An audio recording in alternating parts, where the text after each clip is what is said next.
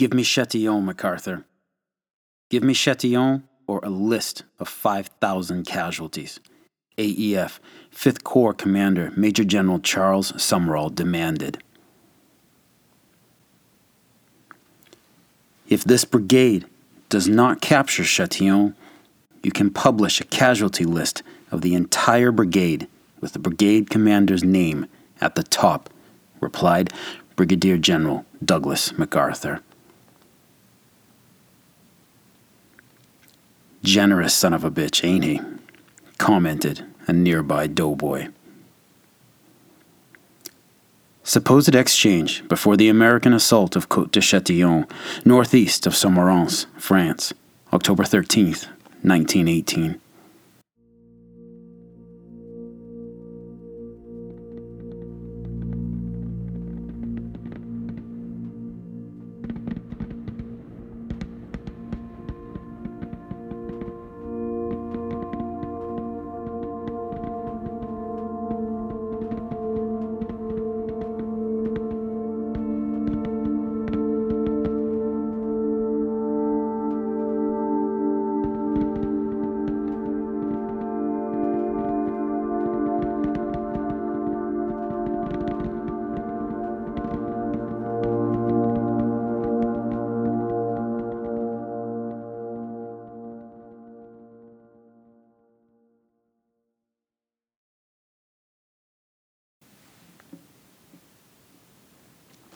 Hey folks, welcome to the Battles of the First World War podcast, episode 86, Breaking the Kriemhilde Stellung, part 2.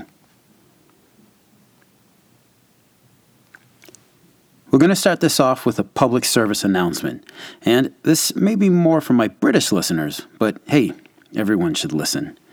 If you're visiting the Arras battlefields, do mind the speed limit between the villages of Ville-en-Artois and Eaucourt. Be on the lookout for these big gray boxes by the side of the road. They're speed cameras, folks. Especially look in that patch of green near the British cemetery. Les Sai. Now to the usual admin notes. PayPal shout out to Hans. Thank you so very much for your generous gift, sir. It means a lot to me.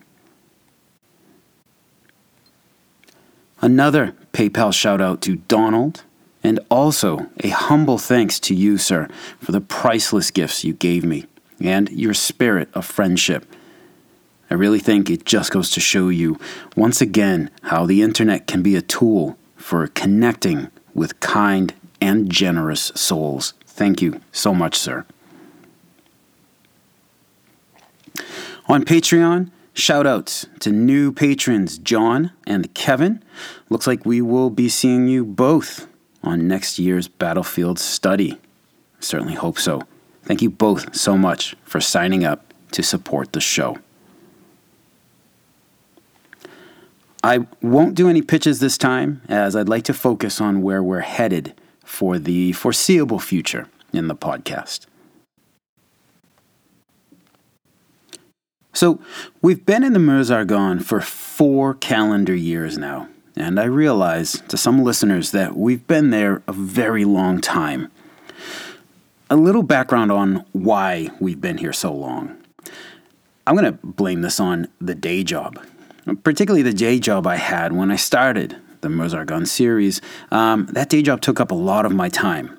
And also, for the first 2 years of covering this battle, I was deep into a master's program. Then COVID came, and as a matter of fact, I'm still not quite sure why I wasn't able to be more productive during that time.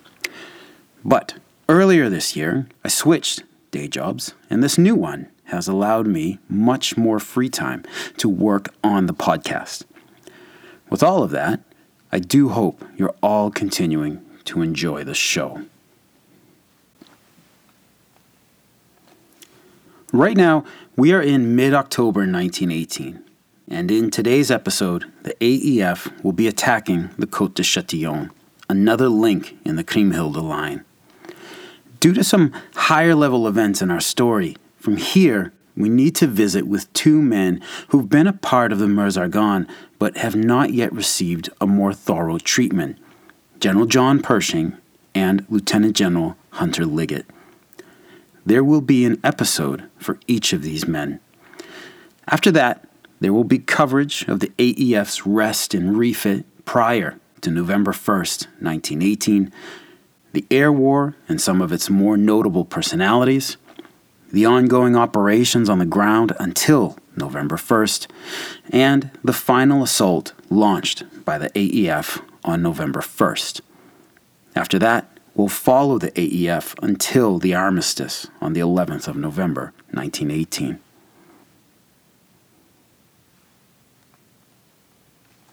With all of this to still cover, I envision some 10 to 12 episodes left to the Meuse-Argonne battle. Once the battle itself is complete, I'll release some Patreon material I've had saved up for a long time, and likely do a couple of supplemental episodes before the next battle is taken on. I will likely go dark for a while too, although of course the podcast itself will always be available. So, vaguely speaking, this is the general plan for the next few months ahead. We've still got a lot of ground to cover, and again, I hope you'll stay with me. All right, let's get back into the line. Last episode, we saw how the 5th Division struggled to grind through the German lines on the right of the attack front, and how in the center, the veteran 32nd Division had battered itself against the Côte de Marie until Captain Strom and his 7-man patrol figured out a better way to break through. On the left of the attack front, the 42nd Rainbow Division had mixed results. Its 83rd Brigade on the left had advanced towards the villages of Saint-Georges and Londres et Saint-Georges, but had been stopped far short of them with significant casualties. The 84th Brigade on the right had seized Hill 288 ahead of them, but had kicked a hornet's nest on another hill in front of them named Côte de Châtillon. Châtillon needed to be taken for the advance to have any hope of continuing. More attacks were ordered for October 15th. In the 32nd Division sector, there was little new progress. In and around Romagne village, the doughboys of the 128th Infantry made no progress that day. To their left, the 126th Infantry pushed up to the northern edge of the Bois de Chauvignon, to the northwest of Romagne village. The doughboys of the 127th, to their left, swept out the Bois de Romagne north of Côte de Marie until they were stopped near Tuileries Farm, a small complex of farm buildings at the northeast end of the Côte de Châtillon.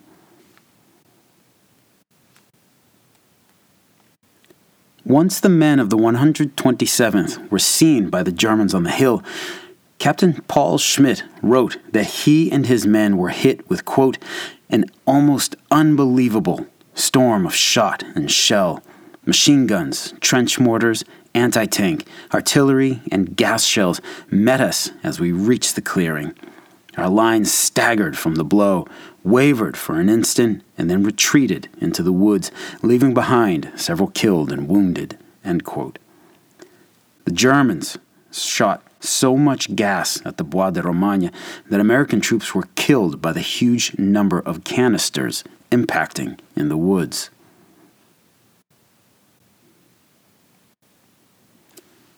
Captain Schmidt wrote of the rest of that day.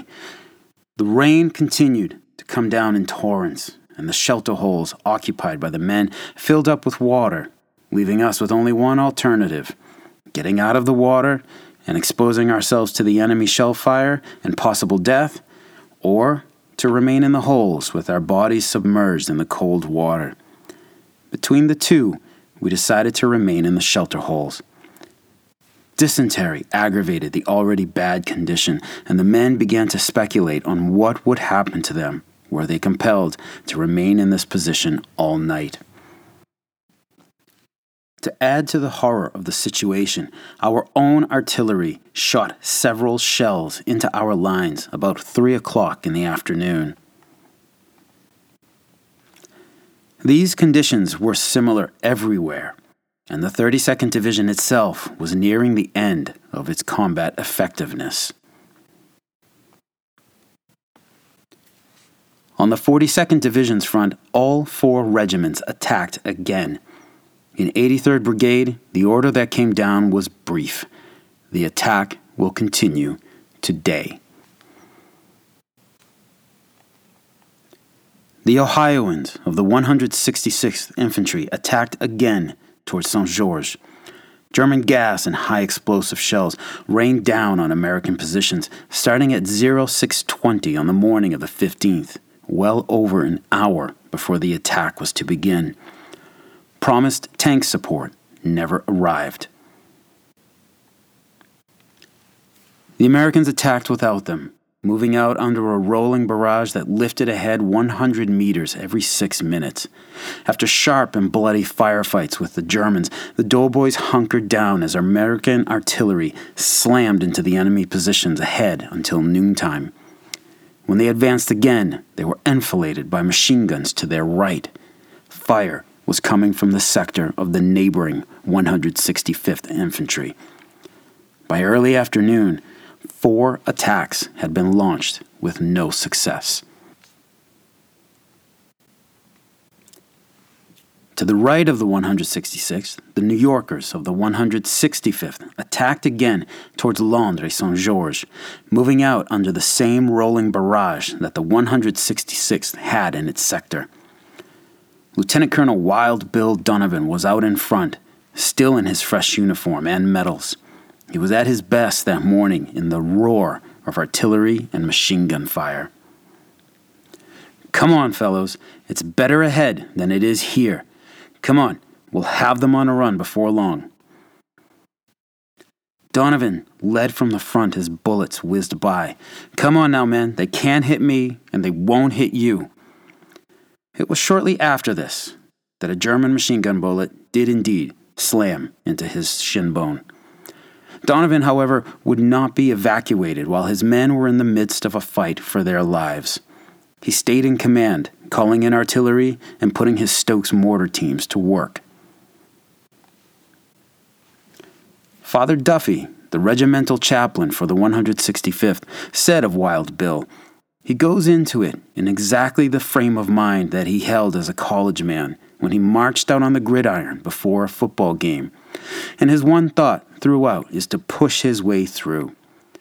Cool is the word the men used of him, and cool is their highest epithet of praise for a man of daring, resolution, and indifference to danger."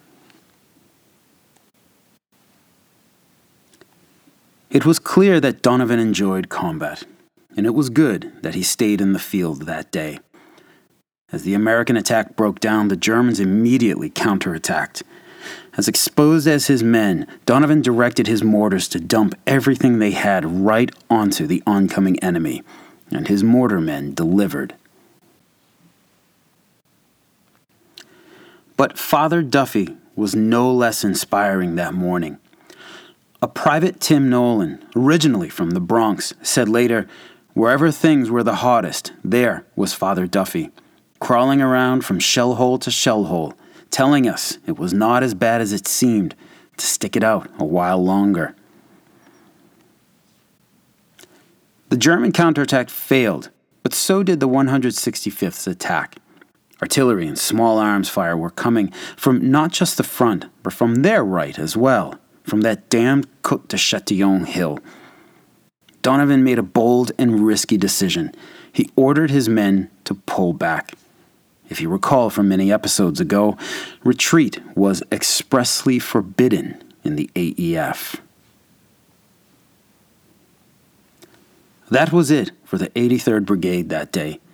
Corporal Martin Hogan, wounded in the hand, saw as he headed towards the rear, quote, "men being carried away with legs shattered, with blood-drenched clothes from the flow of ghastly body wounds, and I passed one man sitting against a tree with half his head torn away, He must have seated himself here after the first shock to rest and have died moments later." End quote. 5th Corps Commander Major General Charles Summerall was supremely pissed off at the brigade's showing for the day, and he came looking for blood. Summerall was another hard charger in the mold of Pershing and Bullard, and he brooked no dissent or negative talk.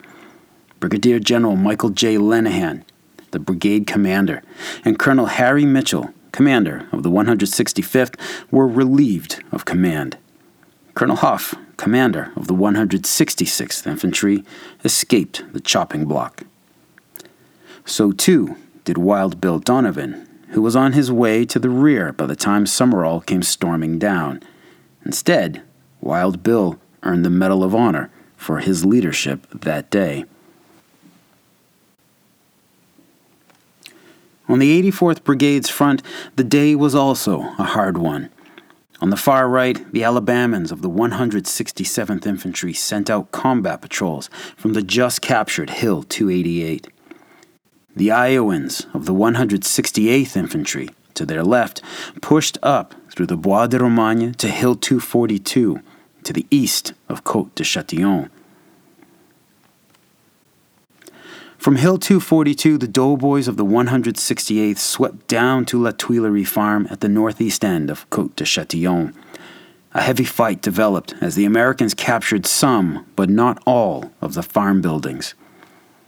The doughboys pulled back, regrouped, and attacked again, taking all but the barn. This was when German machine gun fire from Côte de Châtillon rained down so heavily that the men of the 168th had to pull back into the woods. Later that night, Brigadier General Douglas MacArthur stated he would lead a patrol himself to Châtillon to probe the enemy defenses on the hill. 38 years old in 1918, Douglas MacArthur had done well for himself in the Army. And a quick break here.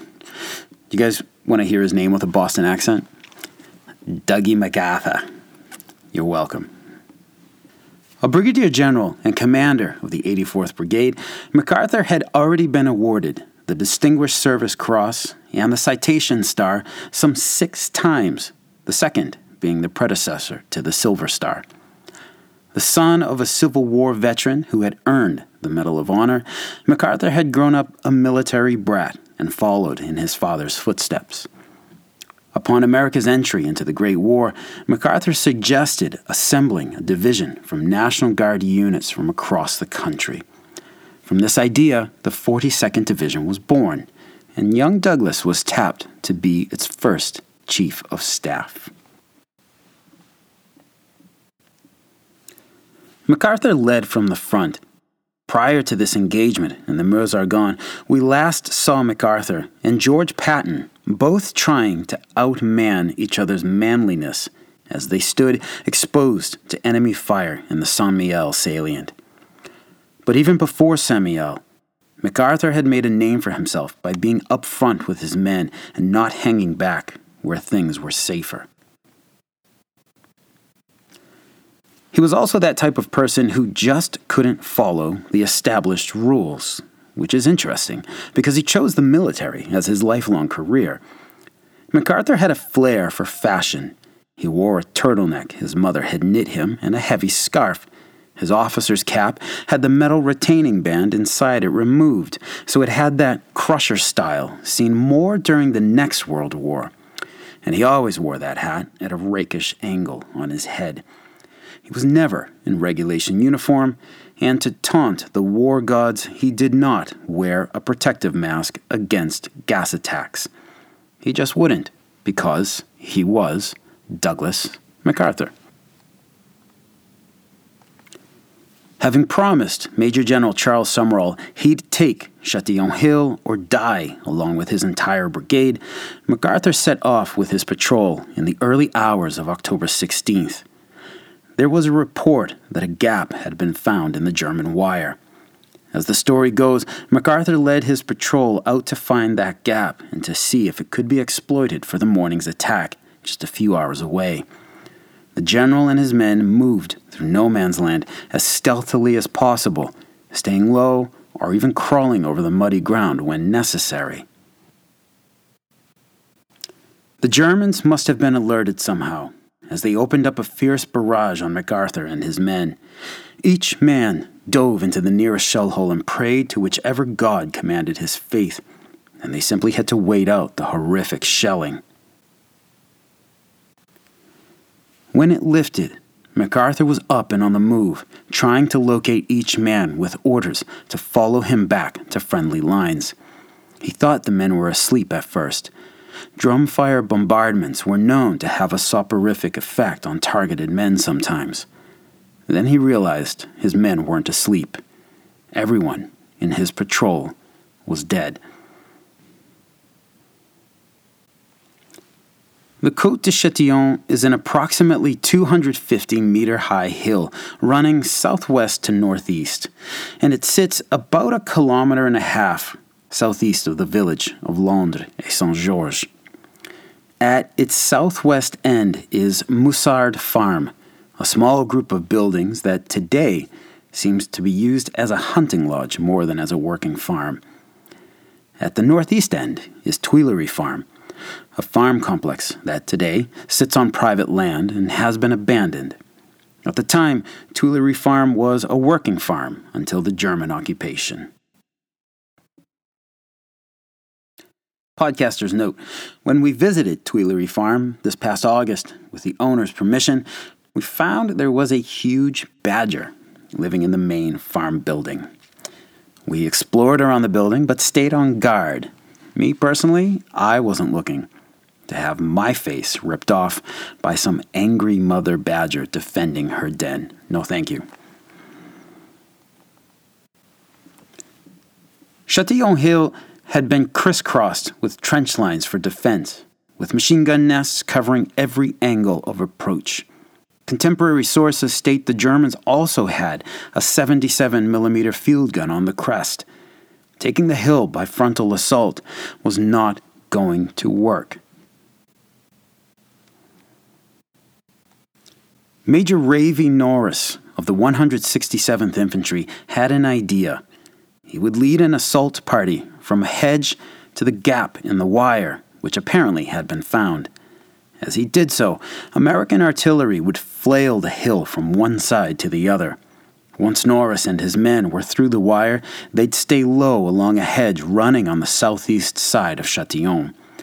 When the barrage lifted, the hill would be assaulted from two directions by the 167th and 168th Regiments, and Norris and his men would attack the German left flank on the hill.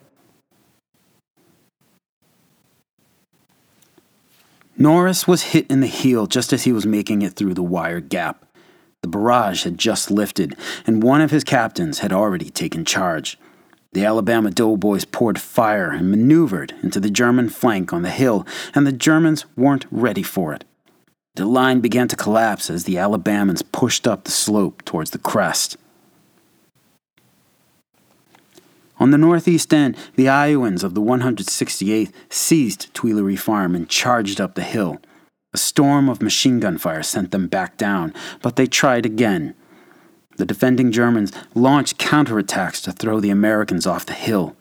The battle seesawed until the doughboys cleared the crest in the afternoon, throwing the Germans off the Côte de Châtillon. Securing the hill was another part of the battle, for the Germans weren't ready to give up on it. Private Thomas Nybar of Company M, 167th Infantry, could attest to that. Quote, on the afternoon of 16 October 1918, when Côte de Châtillon had just been gained after bitter fighting and the summit of the strong bulwark in the Kriemhilder Stellung was being organized, Private Nybar was sent out on patrol with his automatic rifle squad to enfilade enemy machine gun nests. As he gained the ridge, he set up his automatic rifle and was directly thereafter wounded in both legs by fire from a hostile machine gun on his flank. The advance wave of the enemy troops, counterattacking, had about gained the ridge, and although practically cut off and surrounded, the remainder of his detachment being killed or wounded, this gallant soldier kept his automatic rifle in operation to such effect that by his own efforts, and by fire from the skirmish line of his company, at least 100 yards in his rear, the attack was checked. The enemy wave being halted and lying prone, 4 of the enemy attacked Private Nybar at close quarters. These he killed. He then moved alone among the enemy lying on the ground about him, in the midst of the fire from his own lines, and by coolness and gallantry captured 11 prisoners at the point of his pistol and, although painfully wounded, brought them back to our lines. The counterattack in full force was arrested to a large extent by the single efforts of this soldier, whose heroic exploits took place against the skyline in full view of his entire battalion." End quote. This, of course, is the citation provided for Private Nybar's Medal of Honor. Major Norris himself laughed the laugh of intense stress when he was told the hill had been taken. A sergeant found him still sitting in the wire gap at the bottom of the hill. Côte de Châtillon, another link in the Kriemhilder Stellung, had been taken, and another hole had been ripped open in the German defenses. More holes were to come over the next few days, although the Germans remained the resolute fighters they almost always were. But there were events taking place behind the American lines to which we must draw our attention now. These were small but watershed events that would have an effect on the future course of the American offensive in the Meuse.